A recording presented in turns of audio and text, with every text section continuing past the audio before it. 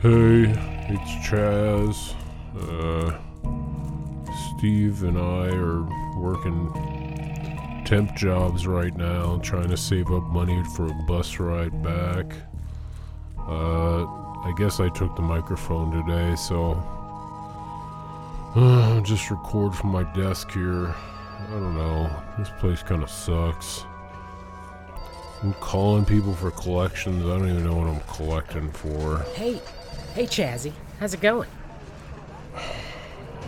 God. Hey, couldn't help but notice you didn't come out for drinks with me and the boys last night. Hey, Kevin. No. I told you I don't like hanging out with you guys. Chazzy, you just gotta give us a chance. We're good people, I swear. I don't like hanging out with people from work. Chazzy, tell me something now. And it hurts me to ask this, but where did we go wrong? Oh, God. Well, for starters, I probably knew from the beginning that you were the type of person that would ask a question like, where did we go wrong? So I decided to stop talking to you then, I guess. Well, Chazzy, let me ask you something here. It's just Chaz. How come you never hang out in the break room for lunch with any of the other folks here? Everyone here is really weird. You're all drinking that same lemonade all the time. Well, now that is a company secret lemonade. That is our own specialty product with our own specialty ingredients. It is the best damn lemonade you'll ever have. Why don't you drink any of it? I mean, it's not a lemonade company. We're a collections agency. I don't understand why everybody's obsessed with this lemonade. It's because it's hard-earned, hard-worked lemonade. We all take turns making different ingredients for it. You see, Donna over there, she stomps the lemons herself with her own bare feet. I make the stickers for the labels right at my desk. That's the other thing. I don't understand why you guys named the lemonade what you named it. Why would anyone drink a lemonade called The Visit? The Visit is an all-natural lemonade. It is perfectly fine. It's creepy is what it is. Why the hell would I drink something called The Visit? It's perfectly fine. It tastes delicious. This is what it does. And it makes a more natural, more centered, and spiritual you. It's lemonade. Just join us in the break room every once in a while. That's all I ask. We just want your company. You're good people. Fine. Kevin. I gotta run. I'll see you in there, though. Dumb Kevin. Hate this place. I guess I'll just walk in there and use the bathroom at least. Hate going in there. It's so noisy. It's just so annoying. Like, this door's always so damn loud. God, it's so loud. Like, you can't even close it quietly. Hey, Chazzy, great to see you in here. Come on in. We're just doing a little sing-along here. Was it like somebody's birthday or something? Well, we are about to witness the birth of a very special being, that's for sure. So is there gonna be like cake or anything like that? Well, I tell you what, just gather around the tree in the middle of the room here and grab a bottle of the Visit and just kind of join in with the singing, okay? I don't want to sing and I don't want to drink the Visit. I just want to go back to my desk and finish making my collections calls. And I totally don't understand why there's a tree in the middle of the break room. And why do all these people have blood all over their faces? Well, if you're leaving, just close the door quietly this time, okay? It's not even possible. God. Anyway, I'm just gonna get back to work and play this week's episode. It's part 2 of when Steve interviewed Teddy Faley. That's it. They talk about Hereditary. It's actually a really good conversation. Probably one of the best he's ever done. Pretty good stuff. So you should just listen to it. And hopefully we'll get back home by the time you hear us next time. Alright. Bye. Oh, stupid keyboard's broke again. Damn it. And we're back. I guess that's my NPR. No, that was good. Yeah. That was good. That was really good. You have a good voice. Thank you. So do you. Yeah. We have great voices. Well, thank you. We're two great voices. Appreciate that. Two good boys with two good voices. So for those of you just joining us, we recorded a 45-minute segment that I actually never recorded, where we talked about the movie Hereditary. So after apologizing, we are here to do it again. I'm not going to apologize. I didn't do anything wrong. No, I apologize to you because I did something wrong. Unnecessary. No, this is a big moment for me, being a part of a podcast in which one person forgot to record, which is something I've heard 1,000 times on other podcasts. Yeah. So this is good. It happens every episode. But things that we did discuss, we went into detail about Hereditary. Right. Boy, you guys missed out. We broke that movie down. Y'all would have loved it. Start to finish. Yep. We also discussed The Witch or The Vitch, and the other horror movies. I again dipped back into, not apologize, but clarify my take on Miles Cookie's interview, where I was taking issue with his interpretation of what he said was a ghost, I guess, or an apparition. And then I think we actually covered that in the one that was recorded. I feel like you're trying to trick me into not having that be recorded. You having editing control, I want to have it on wax. No, that, I think one of the more interesting points that I brought up during that, we were talking about how heavy Hereditary was, how intensely like visceral it was, and you had brought up a great point that the movie itself was sort of this metaphor for the fear of a family crumbling or falling apart. And how by the time it got to the point of where you see Toni Collette up on the wall doing her Spider-Man bit, which is terrifying. Yes. The fact that the movie sold itself so well during the other scenes, like when the head being, spoiler alert, the head being chopped off and the kid lying in bed, and just having his perspective when his parents find his sister's decapitated body in the car. Such a genius part, genius decision on the filmmaker's and part. So to long focus on him, drawn out. But yeah, you're right, because you that's the most terrifying position to be in. Him knowing what's going to happen. And there's 1,000 other obvious routes to take. Right. Like there's so many things you would have to say.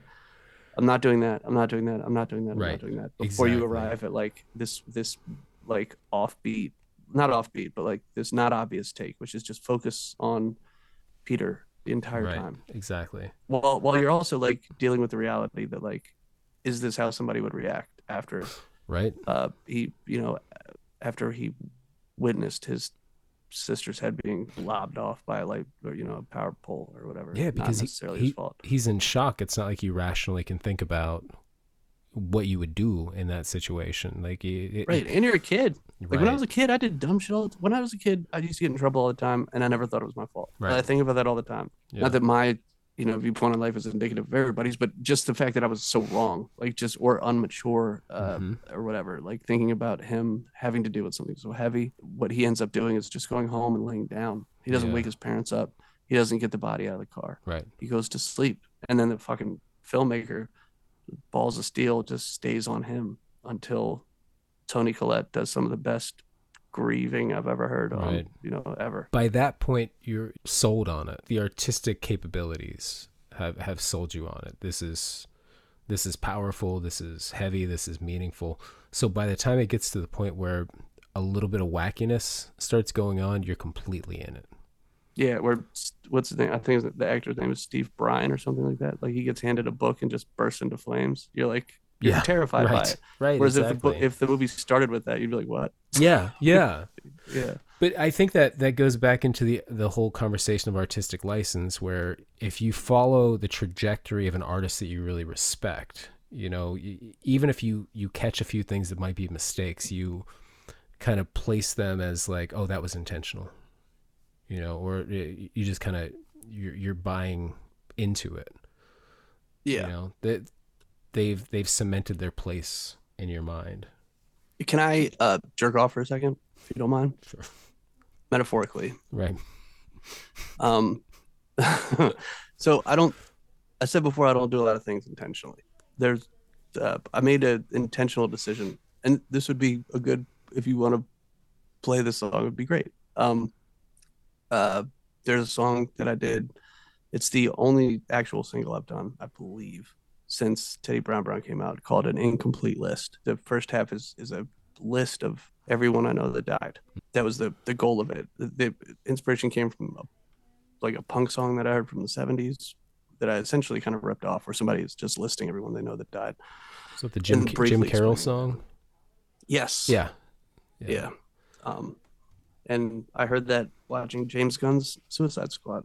And I was like, it's a great concept for a song. Yeah. I'm gonna write it. And so I wrote the first half of that song, and that was the point was to only have the first half of that song. It was gonna be very dry, just like the song I was ripping off. But once I was done, it ends with me not wanting to talk about my friend Josh Cubby Bear, who passed, which I don't talk about, and I don't talk about in that song. And then that got me thinking about what could you dip in, what could you dip into if you wanted to get. It would be interesting if the second half of the song was the opposite of the first half of the song. And so I wrote it about my dog who had passed. And the first take, like I cried recording it or whatever, and then I recorded a bunch of different takes. But the first take was the best, I think. And I was shook. I was like, could you put, like, what is this the worst decision ever? Is this terribly whack to put out just me like weeping on a track or whatever, or like screaming, crying on a track? But I think that the first half of that song is so not that it kind of gives it lays the groundwork for people not to be so skeptical of the second half. Like if the second half was the only thing that people heard, there would be a larger percentage of folks who were like, ugh, this white boy crying on the track or whatever. You know what I mean? Yeah. Where the first half is like just, it's like straightforward hip hop, but also listing actual people who passed and I was affected by.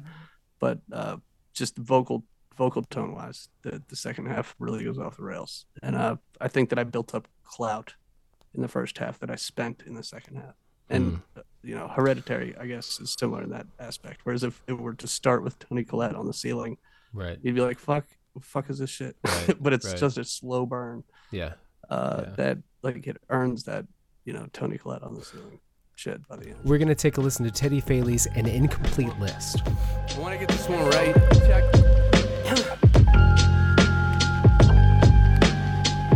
I want to get this one righter than the rest. Growing up, I had a neighbor named Penny, and beside her cat, she lived alone. Every month or so, she'd ask us neighbors over to her home. Too young to know or care, some type of get-together thing, I guess. And then a welfare check turned up a dozen stab wounds in her chest. Justin told her brother Jason caught 2 bodies on a bridge. We knew the shooter, not the victim, so nobody never snitched. It took the cops a year to figure out the common knowledge to his kids. Then he heard word and dip, they found him dead before his warrants even hit. Jason's younger brother Justin, it was funnier than shit. Got me high my first few times. He showed me how to twist. He followed his big brother's steps, but the dude that he shot lived, and he fled to the same place his brother did, and died the same way his brother did. Logic was my dude, most who knew him called him Smokey. I stole my mother's cigarettes and gave them to the homie. He played the hell out of guitar. We rocked a bunch of awesome shows. They found him with the needle in his arm. It's his mother's home. My mother was a G, but an addict like me. Beat cancer once and then smoked herself right back onto its team. My father said, we're visiting your mom, just say goodbye. I was old enough to understand, too young to look her in the eyes. And then Haley caught the cancer too. I feel like she was gone before nobody ever even knew. But shouldn't I have seen the clues? Either I ain't ever even noticed she was sick, or she ain't want nobody knowing that shit. Cubby Bear was Josh, that loss I'm navigating slow, and I don't like to talk about it, so I don't. I wanna get this one right. I wanna get this one right in the rest. Gus, my bigger brother, teacher, best friend and a dog. He leave the room when I record, and now he isn't anywhere at all. The seizure started years ago. His kidneys were diseased. He left the room forever. 5:15 on August 17th. That's some empty space in every place I'm occupying every day. I try to talk it down from heights. It hides behind its mother's legs. I mean, it's hard to argue with an argument that dumb and vague, but I can't throw his goddamn leash away. My phone still got reminders every 8 and 8. Gus's meds every time I try deleting them. My voices in my head like what you are about to do can never be changed. There ain't no harm in it waiting. Why not give it a day? And that's no big ask, not on its face, but in context it's not me that spent it in pain. So spare him the cape, just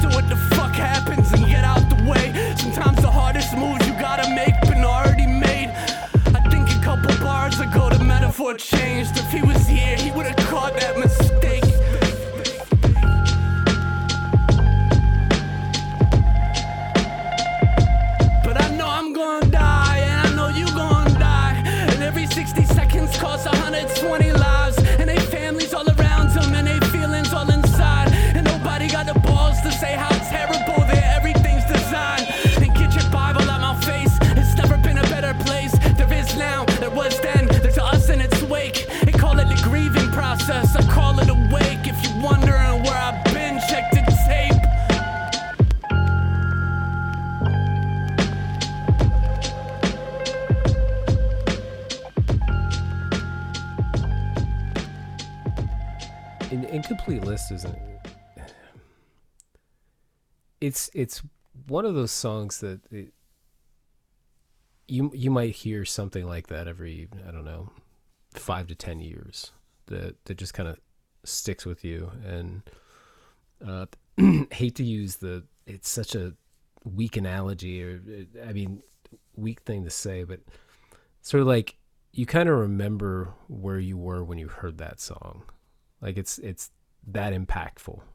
It's that good. It's the 9/11 of rap songs. Right. But I'm just kidding. No, I mean, like the first time I heard it, like I knew that you were. I'm kidding and thank you. Seriously, thank you. But like I knew that you were incredibly talented when I listened to Teddy Brown, and then you put out an Incomplete List, and it was just like, wow, like dude, I don't have words for this. You know, like I always think of myself as there's that Seinfeld episode where you know, like Elaine's like, are you jealous of him or are you jealous of me? He's like, I'm jealous of everybody. And I get like that when it comes to music. Well, thank you. That's how I feel now after listening to Naked Brunch. Like I think like they hit something that I'll be like that I don't think I'll ever hit. You know what I mean? But I mean, and those things all come from places too. You know, places that are unique to the individual. Yeah, that's the collection of experiences that really just comes out. And if somebody can nail it just right, like with your combination of humor mixed with the subject matter. But you bring up a good point about your dog, and I am sorry to hear about your dog passing. But I had something kind of similar, and like when my dad passed away, it was just not only it was terrible, and I loved him absolutely, but I was just in so like go mode the whole time that I didn't feel like I really had much time to grieve about it. Yeah, we lost our cat a couple years after that, and I think I was much more of a blubbering mess. Yeah, man. After losing the cat. Grief is a fucking... It's weird. It's so... Yeah. And I think... I'm with you. My mother passes, yeah. and I coast into this weird, like, philosophy changing deal where it takes me... But I'll punch you in the face if you, like, make it your mother joke. But, like, I'm not processing it, and I'm not affected, really. But then, like... I think it's similar to that trauma that they really showed you in Hereditary, where he's laying in bed just completely unaffected. Yes. Like it's like great point. It's so earth shattering that it's almost impossible to process. It's such a tragedy.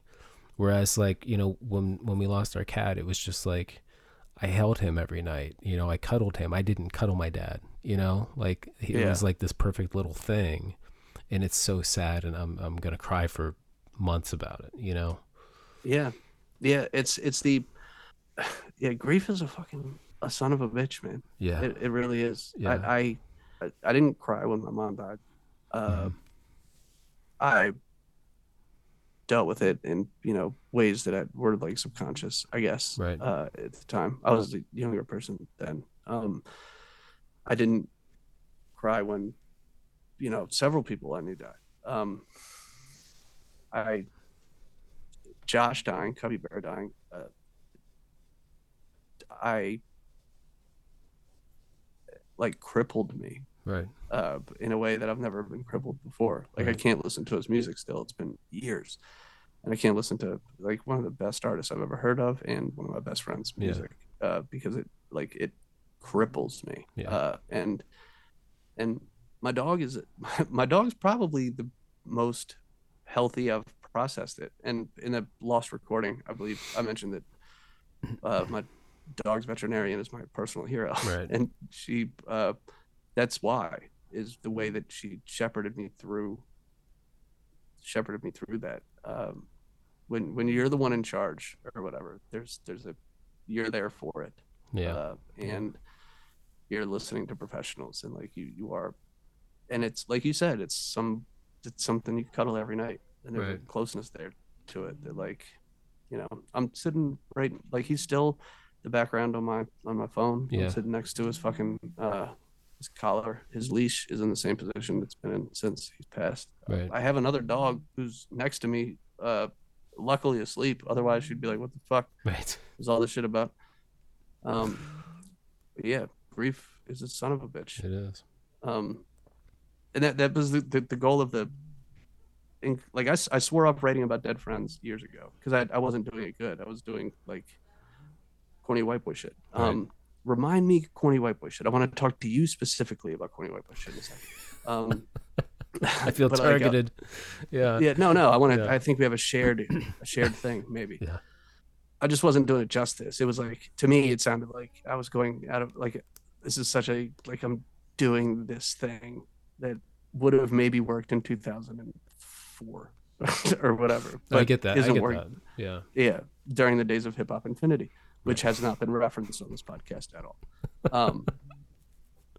But things that would have worked at that time, but like don't work now. And so I swore it off. And when I heard I'm ashamed I don't recall the name of the original. Do you say James Carroll? Jim Carroll. Yeah. Jim Carroll? Yeah. Yeah, when I heard that, I was like, oh, that's a lane that I can fit in. I can fit in a list. I can make a list Right. and not delve into the emotional aspect of it. And I even went so far as to like check old newspaper articles and shit to make sure that I wasn't misremembering stuff. Because like previously mentioned, I love telling stories and like my brain will mix shit up all the time. And so I fact checked the whole thing and then wrote it. And then at the end, for whatever reason, was like, now what if I just took a sharp left and really like took the confidence that I have now and delved into the emotional aspect of losing my dog. And I think it worked out for me. Yeah, it definitely works. I mean, it's also hard to tell from, you know, and I have this fear when my album comes out, you know, because like I said, it's mostly about my dad, how well that will translate, because I feel like an incomplete list translates really well to me, but I don't know exactly what you were trying to get across with it. I mean, I'm sure there's some subtleties I miss, some turns of phrase that might be personal to you. But I think that's the beauty and the devastation of releasing something, is that everything's going to be open to interpretation to an extent, no matter how straightforward it is. Even if you let it go, and then authorial intent goes out the window. Right, and even if it's just like, if it's personal, that could matter. It can matter, and it can matter in the sense that, okay, this person's very honest, yet they're very sarcastic. So, am I catching the sarcasm at the right time? Am I intoning that they're sarcastic about this part, or, you know, like, is this literal? Is this part not literal? And it's just the little stuff like that concerns me whenever I'm working on something. Yeah, I never worried about that myself until Teddy Brown, because that's, I guess, the first one where I was like sarcastic and more myself, or whatever. And then there's a there's a song on Teddy Brown called "The Bad News," which is like, if you listen to it, you're like, I'm the worst person ever. Yeah. I'm just stealing a family. Yeah. Like I'm very obnoxious and braggadocious and like breaking up a family or whatever. And I've gotten responses from folks that are like, that song shouldn't be on that record. Like, the record's good or whatever, but like that stands out like a sore thumb. Gotcha. Because you're being a fucking dick on it. And that's a valid take. I mean, like I said, authorial intent goes out the window the second the song's released. So like they can take that how they want. But I would like to think that in the context of everything else, you get the sarcasm. You get that, like, I'm not being, that's not me. You know what I mean? Yeah, I've never done anything like that. And I would never do anything like that. It's just exploring a concept or whatever. Right. But yeah, there's a risk in that. I think an incomplete list kind of ducks it, because an incomplete list is a literal list until it is a literal me crying about my dog. And, like, that's hard to misinterpret. Like, I think people are gonna get that one. Yeah, no, I get that. Yeah. But you said you had something specific for me about emotional white boy Yes, music. I was gonna Yeah. bring it up, but then I didn't want to be like, don't steer the conversation. You're not the host, so I'm No, glad you brought it up. that's fine. Um, unless I'm mistaken, your Twitter bio is a blockhead quote that says a less interesting slug, correct? Correct. Okay. We can start a club, you and I. Is that right? Did he say the same thing Um, about you? No, not exactly. Okay, I did all right. kind of make it seem like that. And I didn't mean to, but he 'Cause that's reviewed. Yeah, that's a direct quote. That's Oh, I don't doubt it for Yeah. a second. I don't agree with it well, thanks. based on the 18 minutes of music I've heard of yours, which again, I fucks with your shit. You're a dope ass rapper. No, I mean appreciate that it. legit. No, I appreciate that. Yeah, I appreciate you not sucking, so I can say that. I mean, yeah. So Yeah. yeah. And we should do a joint.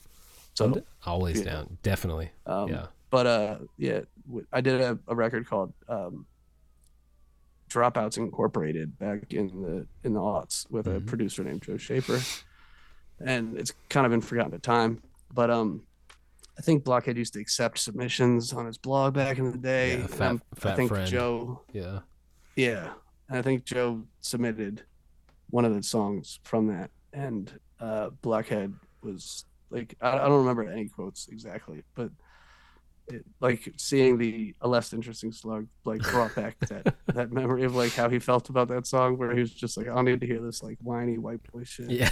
or whatever. And I remember reading it at the time and being like, and agreeing 100%. Yeah. Like being like, he's right about this, and I mean that. I don't mean that to be like self-deprecating. Right. I mean that like I was missing something then that I hope I don't miss, that I'm not missing now, which is like I was trying to emulate something that wasn't completely honest, Right. and that would have worked during the hip hop infinity days or whatever, and wasn't working at the time that I was making that, you know. Yeah, I think I also don't think you sound anything like Slug, by the way. I don't know, unless you used to sound like Slug. I don't whatever. think I did. Well, he also You don't now at compared all. so it was like he compared the sample to a MF Doom sample, like something he would have used on Operation Doomsday. So I think the whole Okay. review started off as "Holy elevator music, Batman," yeah, something like that. And then he talks about that, and then he says, "Oh, the rapping? Oh, it's fine, like a less interesting slug." Yeah. I don't know. Your Yeah. cadence is completely different. I dig your like calm shit. Like that's what I took to. I took to that and the like Oh, free yeah. association sort of writing. Like that's what I took to. Yeah. And since when do we hold Slug up as the fucking lyricist to be aspiring to? I ain't trying to talk shit. Like I listened to a whole lot of Slug. He probably was. Yeah, I did influence on too. me. I did too back in the But day. when was he Yeah. super nice? You know what I mean? Like he was. I get that. Yeah. Well, and I don't want to offend anybody by saying this, but I feel like there was when you got into certain like white boy rap in the early 2000s, late 90s, you kind of had to suspend your belief. Like the first time I heard certain artists, Those ones. I didn't like it. Dose One was like a tour de force. I mean, I don't know that that's the best example for me, just because it was so out there and weird. Okay. But let's say somebody like a little bit more like white bread sounding, you know, I'm that backing my. you know, like maybe the rhymes don't stick that well, or it's a little awkward. Because Dose One was never awkward, you know. Like, Okay. he sounded like a troll. Yeah, he that was doing just, what he like, wanted. Came to do. out from, Yeah, he was. Yeah, he was exactly. landing Like, what he- he was trying to land, whether or not that worked. right, and his style was just so far out there, and like, but there were a lot of like awkward white rappers, Yeah. and they just sounded like that. And like eventually, you know, like I got into it still, but I always had to suspend my belief that, like, you know, it wasn't borderline bad, Yeah. and just kind of buy into it. And I did. And, you know, like I still like some of that stuff. Although my personal opinion is that a lot of hip hop just doesn't age well, especially stuff from the early 2000s, like some of the white guy rap from the early 2000s. Oh, without a doubt. But I think I don't know. I but- listened to most of what I listened to was like either Griselda or like Queensbridge from the 90s. So like that's Gotcha. That's what I rock to. Yeah. Every once in a while, I'll dip back into like, and by every once in a while, I mean like once every 4 or 5 years, I'll be like, what did I like about Deep Puddle Dynamics? Or what did I like Gotcha. about what did I find so profound? I'm not saying they're not good, but like that going back to the benefit of the doubt thing, I think that was doing a lot of heavy lifting at the time. At the Sure. time. Whereas if you look at something like Yeah. Fun Crusher, that stands the test of time. I think like 100% for me is I can listen to like Fun Crusher all day without giving him any excuses. Yeah, and I think Fun Crusher kind of stands on its own aside from some of that stuff also, because it is like gritty New York street music. True. It's not But like I'm a candle. I'm going to rap about being a candle. Right. Yeah, it wasn't reinventing the wheel in the sense that like it was reinventing the whole style. It was more like the sonic landscape of it. Right. It just completely, it was still like grimy as shit, you know? True. That's not, maybe that's not an apt comparison. It's a fair enough comparison because that stuff was compared at the time. I mean, that's like right at that time, like you have the Anticon stuff, you have the pre-Def Jux stuff, and then the Def Jux stuff, and you have the Rhymesayer stuff. So it's hard not to lump those together. Yeah. Pretty much impossible, I think. But I mean, like, you didn't have a ton of Def Jux fans who were also, Anticon. I mean, you did, but I don't know what I'm talking about. But there were the people that liked the harder stuff, and then the people that liked the more contemplative, poetry style. Yeah.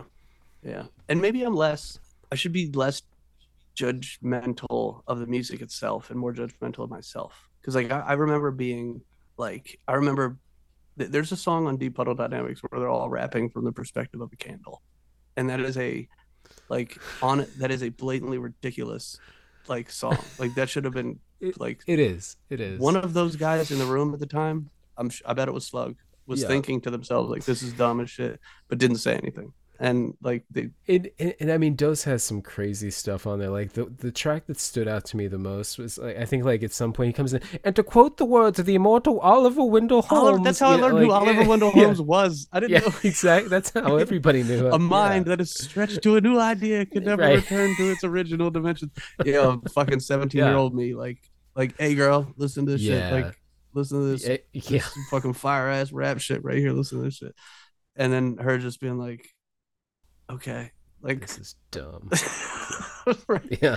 And then Dose on another track, I don't know if it's from Deep Puddle, but on one track he's like, from the pedal to the wheel to the incline plane, and then the beat like who's editing these joints? But like at the time I just accepted it as like transcendent and like that y'all need to hear this shit. Exactly. And maybe it's fine. Girls will always tell you the truth though. Yeah. Oh yeah. I've never dated anyone who likes my music, so yeah, I know. Yeah. That's not a nice sculpture, or is it? Yeah, I mean, like that's what we listened to back then. Like, right. And like oddly enough, Dose has come with some like ill ass shit. Like he's done some. I haven't checked on him in a minute, but he like dropped some mixtapes that were hard as fuck. I think Dose has always been incredible. He has some very funny stuff that I'm pretty sure, like, having met him a couple times is intentionally funny. Yeah. Like, I don't think he's such like the tortured artist that one might think. Right. Yeah. But going back to Hip Hop Infinity for a second, I remember reading reviews of them talking about him and referring to him as being like one rapper who has learned how to use his voice as an instrument. And like at the time being like, yeah, he did, man. But like I think back on it now and I'm like yeah. I think back on it now and I'm like, man, what are you talking about? Like who's writing? Yeah, this? exactly. You know what I mean? It's funny. I always kick myself for this after we went to see Mush tour in Philly, me and my buddy Royce. Mush Records? And he was from, and I assume you're talking about Royce the 5'9". No, not Royce the 5'9". Oh, you should have just ran with it. I should have ran with it. But he actually knew Radio Inactive from LA. And he was on tour with It was like Radioactive Lab Tech 1, I know who that is. Dose and Lab Tech's Y. from DC. And, well, at least they knew the same people. So he was talking to them after the show, and I had to wake up early the next day to like go back to Pittsburgh. So he was like talking to them, and he's like, "Hey, these guys want to hang out." And I was like, "I can't. I have to wake up early tomorrow." So I didn't get to hang out with Dose and Y because I had to wake up early the next day. But he did end up getting like, they had this thing, like it was just like all their names and phone numbers on it. And he took it and he brought it over to my house one day. And he was like, "You have to call Dose One's number. It's just like an answering service. It's just like his voicemail." It's like Bill Murray. It's a really funny. It's like a really funny like answering system. Like it doesn't connect to a phone or anything. So he's like, "You have to call it." And I was like, "What if he answers?" And he's like, "It's not a phone number." Like it. So I called, and of course he answers. That's so awesome. I didn't see that coming. Yeah. That's so great, and I hate that for you. So like, yeah. So I had to be like, "Oh hey, this, yeah, like is Hi. this Adam?" Yeah, yeah. And so like I had to like awkwardly like stumble my way through it, and he was really nice. And I ended up like calling him a couple more times, like when I was drunk. And one of the times they were recording the first Subtle album, and I interrupted it. Okay. For some reason, he answered his phone. And he was like, "Yeah, we're actually working on the new Subtle album right now." And I was like, "Oh man, such a good big fan." And he was like, "Do you want me to send you a copy when we finish it?" And I was like, "Yeah, that'd be great." And he's like, "Okay, cool." And he like didn't get my address or anything. So that's my Dose One story. That's dope. He was really nice. Yeah. 7 minutes left. If we're recording. All right, so I'm gonna spend these 7 minutes apologizing to Miles Cookie. Yeah. First of all, I'm sorry for continuing to call you Miles Cookie. Again, I will stop doing that the second that you tell me firmly to stop doing that, or send a message to Head Trip to pass to me saying, "Tell Teddy to stop calling me Miles Cookie." You put out one of my favorite records of the year. You came out of nowhere. I've never seen that happen before. You came out fully formed, as far as I know. And I didn't mean to come at you for your apparition. I just, but that being said, so I think ghosts ain't real. And and until shown evidence, I'll continue to believe that. And also, ghosts are super not real when you're when you're tripping. That's the one time when ghosts super ain't real, is when you're tripping. If you're gonna start logging facts, and now I feel like I'm going at him again. Again, I apologize. Yeah, it's a bad apology. I'm not good at it. Miles, you're my dude, and that's I'm sorry, my friend, but I stand by it at the same time firmly. And I'll look forward to discussing this at the next label meeting that we have. This has been Teddy Faley's very long, bad apology section, which we will continue to have every week. Well, keep in mind that I apologized as a candle. That's where I was coming from. Right. Yeah. You really blew it. Dope. So many points for that. This is fun. This is a good time. You know what's crazy though is that so many people came out of nowhere in 2021. Is in terms of like I hadn't heard of them before. It was Miles Cook, Kill Von Guard. Yep. Put out an amazing album. Man to Myth. Yep.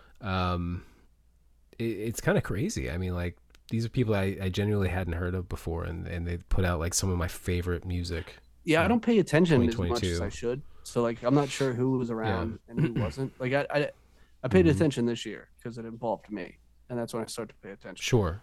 Yeah. Exactly. And my cat is fucking with my mic stand, so if there's any like sounds, I apologize to anybody listening. Yeah, it sounds terrible. Just awful. But yeah, so everyone's new to me, but everyone that I've met is good. Like really they're good rappers, they're great producers. Mm-hmm. I've done some dope ass features that have yet to drop. Where the fuck are these features, motherfuckers? I've done a grip of them to the extent where Head Trip is like put a moratorium on them until my EP's done. He's like, you gotta stop doing these features. None of them dropped except the OK Nice joint, which I love. He's a great example of somebody who I met this year who I think is fucking really OK Nice good. Is great. Yeah, he's really good. Definitely. And And that was a really good song you guys put Yeah, out. I dig it. Thank you. And I dig that joint. And I dig all his material. He's somebody I was completely unaware of prior to this year. Yo, Wesley, stop fucking with the goddamn mic, son. Chill. Sorry. That's how we're going to open the episode. Wesley's the name of my 7-year-old son. Yeah. Okay. I'll put that in right after you talked about how you were never going to have kids. Yeah. I disowned him a while back. I'm not sure he's mine. And while we got 3 minutes, let me plug the recent remix that AM Breakups and Hot Cognitions did of the song Vic from Teddy Brown Brown that just came out. Yes. That's available on all the streaming joints, and they did that shit justice. Yeah. Yes. Yeah, definitely check that out. And also get me the 3 songs that you want me to play. I mean, you don't have to send them to me. I should have them. I mean, I could send them to you. I think you just go ahead and send them to me. Well, that means I have to decide. So I don't know. Yeah. But I get one of them's an incomplete list that'll fit well. We're talking about an incomplete list. We'll probably play that last unless you wanted to play. I would assume you wanted to play the song about cigarettes. Yeah. Cigarette song. Okay. Probably. Maybe Dear Friends. And then an incomplete list, I guess. All the really hype tracks. Yeah. I might fuck around and throw you Snack Captain for my SoundCloud where I rap about nothing but snacks. We'll see. Oh, okay. I wasn't sure if you had snack or snake. Yeah, I said it weird because I have had a glass of whiskey while we were talking. Snake Captain would be another whole thing altogether. This has been awesome. Yeah, it's good talking to you. We're going to leave everyone with Dear Friends from Teddy Faley's album, Teddy Brown Brown. Sorry, Gus.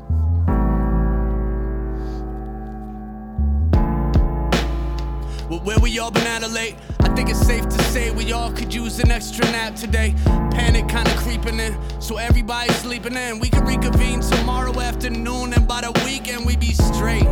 I've always been a fan of sleeping late. I've always been a man at being great. I've always been a canopy of pain, not understanding that my only job's the rain. Some things is only built to file complaints. So I'm walking with my homie. I said, Gus, these assholes think they know me. No way he done told me nothing he a dog, but I was thinking about it closely, realizing that a mess has been my whole steed.